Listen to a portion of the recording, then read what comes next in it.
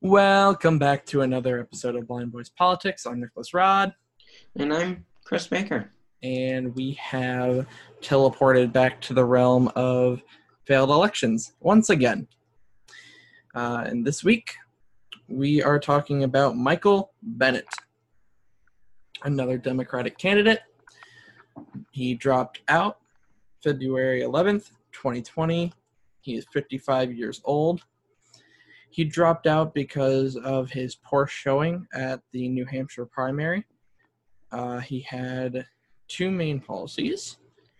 With one of those policies being his immigration policy. With this policy, he allowed undocumented immigrants to become full citizens of the country. This policy would also work on expanding visa options as well as trying to strengthen border defense to guard against illegal immigrants from coming into the country. And that pretty much wraps it up for his immigration policy. Straight to the point he was. Yeah, this is a very straightforward policy. I definitely like this. I like this policy, and the reason I like it is because he's not looking to, get rid of illegal immigration. He's not looking to decriminalize it like we've seen, or completely destroy immigration itself.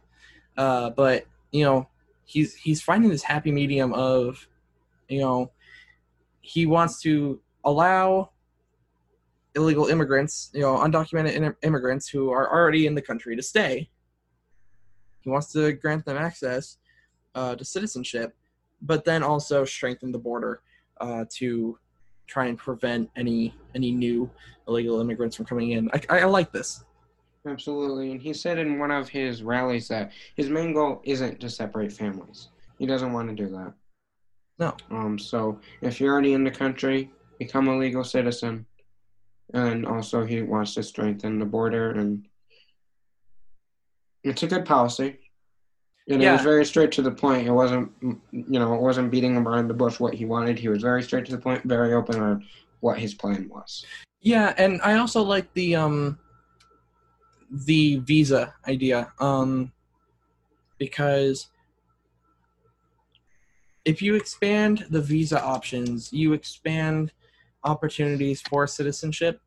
And right now, as some may know, with our current immigration policy under President Donald Trump, we are only allowing about 30,000 immigrants into the country a year right now,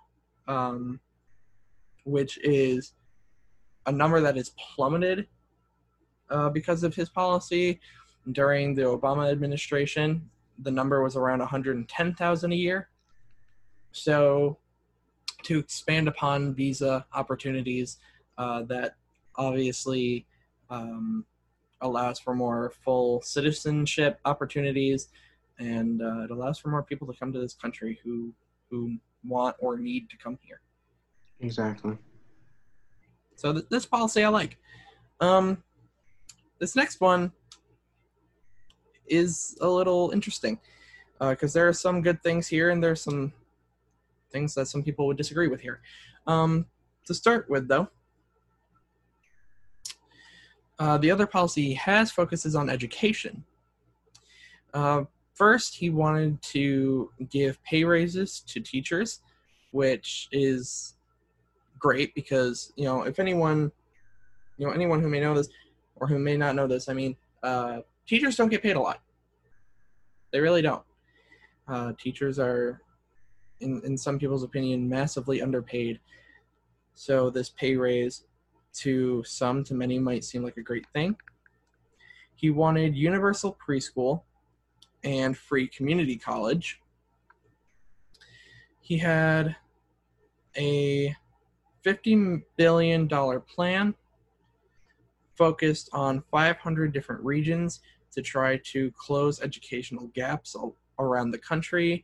Obviously there are some school districts and regions of the country where education is not, even close, to being up to speed and up to par with the rest of that area's schools. So he wanted to close that. Of course, it's a pricey plan. $50 billion. Again, where is this coming from? taxes and money that the government just doesn't have right now, really.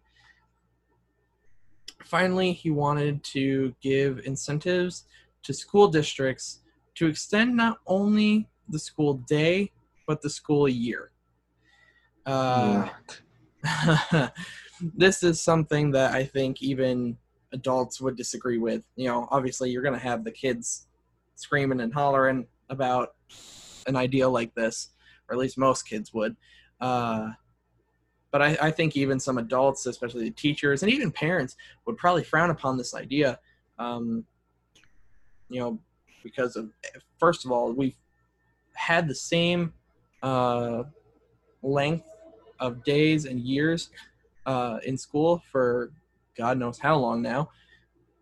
And to completely change that, to extend it, would be kind of, I think a lot of people would be saying, what is the actual point of doing that?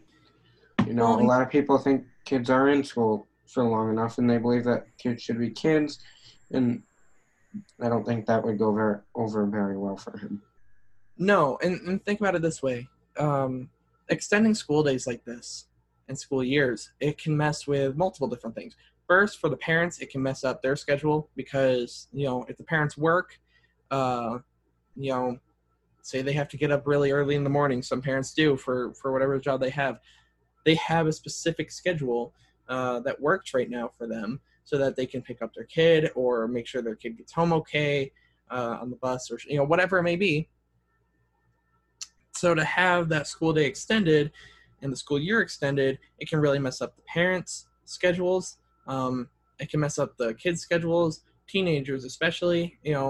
Teenagers work, they get jobs so that they can start saving up for college and for a car and for, expenses that they start to have when they get closer to being an adult themselves. Absolutely, and it just really all the way around, it would not be a popular choice. It simply wouldn't, and I don't think he would be able to pass that law. I don't think so either. I think it would get turned down immediately. He was against progressive candidates such as Elizabeth Warren and Bernie Sanders as well. His statement was that they wouldn't be able to hold up in a real debate, which was quite interesting to read. Because he couldn't even do it? Yeah, no, he didn't do well at all. And then finally, he had a strange pitch to voters, saying that he would be a president that people wouldn't have to hear about every 2 weeks and that things would return to a state of quote-unquote normality. Now, I mean, I could see what he's trying to say, because Trump comes out in the news every 5 minutes. Day. Yeah, exactly. Something else happens dramatically to him every 5 minutes between Twitter or not Twitter. So yes, it would be nice to have some peace and not always be on edge of thinking, what could he possibly do now? Right. It's still a strange thing to throw out there, though. So yeah, it kind of is. It's kind of like how President Taft, he would come up missing for 3 weeks and no one would be able to get a hold of him. That's kind of what he's saying. It kind of seems like it, just looking at it from a base perspective, yeah. But no, it's just, even with the situation that, with Trump and everything, it's still an extremely strange thing to use as your pitch to voters to get them to vote for you. It's kind of like a last say anything resort type of thing. Yep, pretty much. Please vote for me. I won't destroy the world. Of course. And it still failed. But that is what we have on Michael Bennet, unless, Chris, you have anything else to add? I think this is obviously my personal opinion. I think his election didn't do so well because he only had 2 policies. He didn't touch on other issues that was going on, like Cory Booker also wasn't. I think to have a successful campaign, you kind of have to be widely diverse in all situations that's going on in the world, and he simply was not.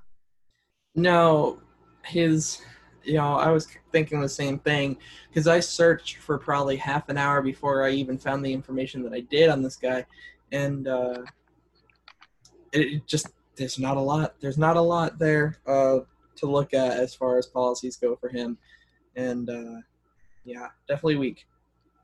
Yep. Now, with all that being said, next week we'll be talking about Andrew Yang. But until then, make sure you listen to our weekly Friday podcast covering all politics and current events that's going on in the world. And watch next week.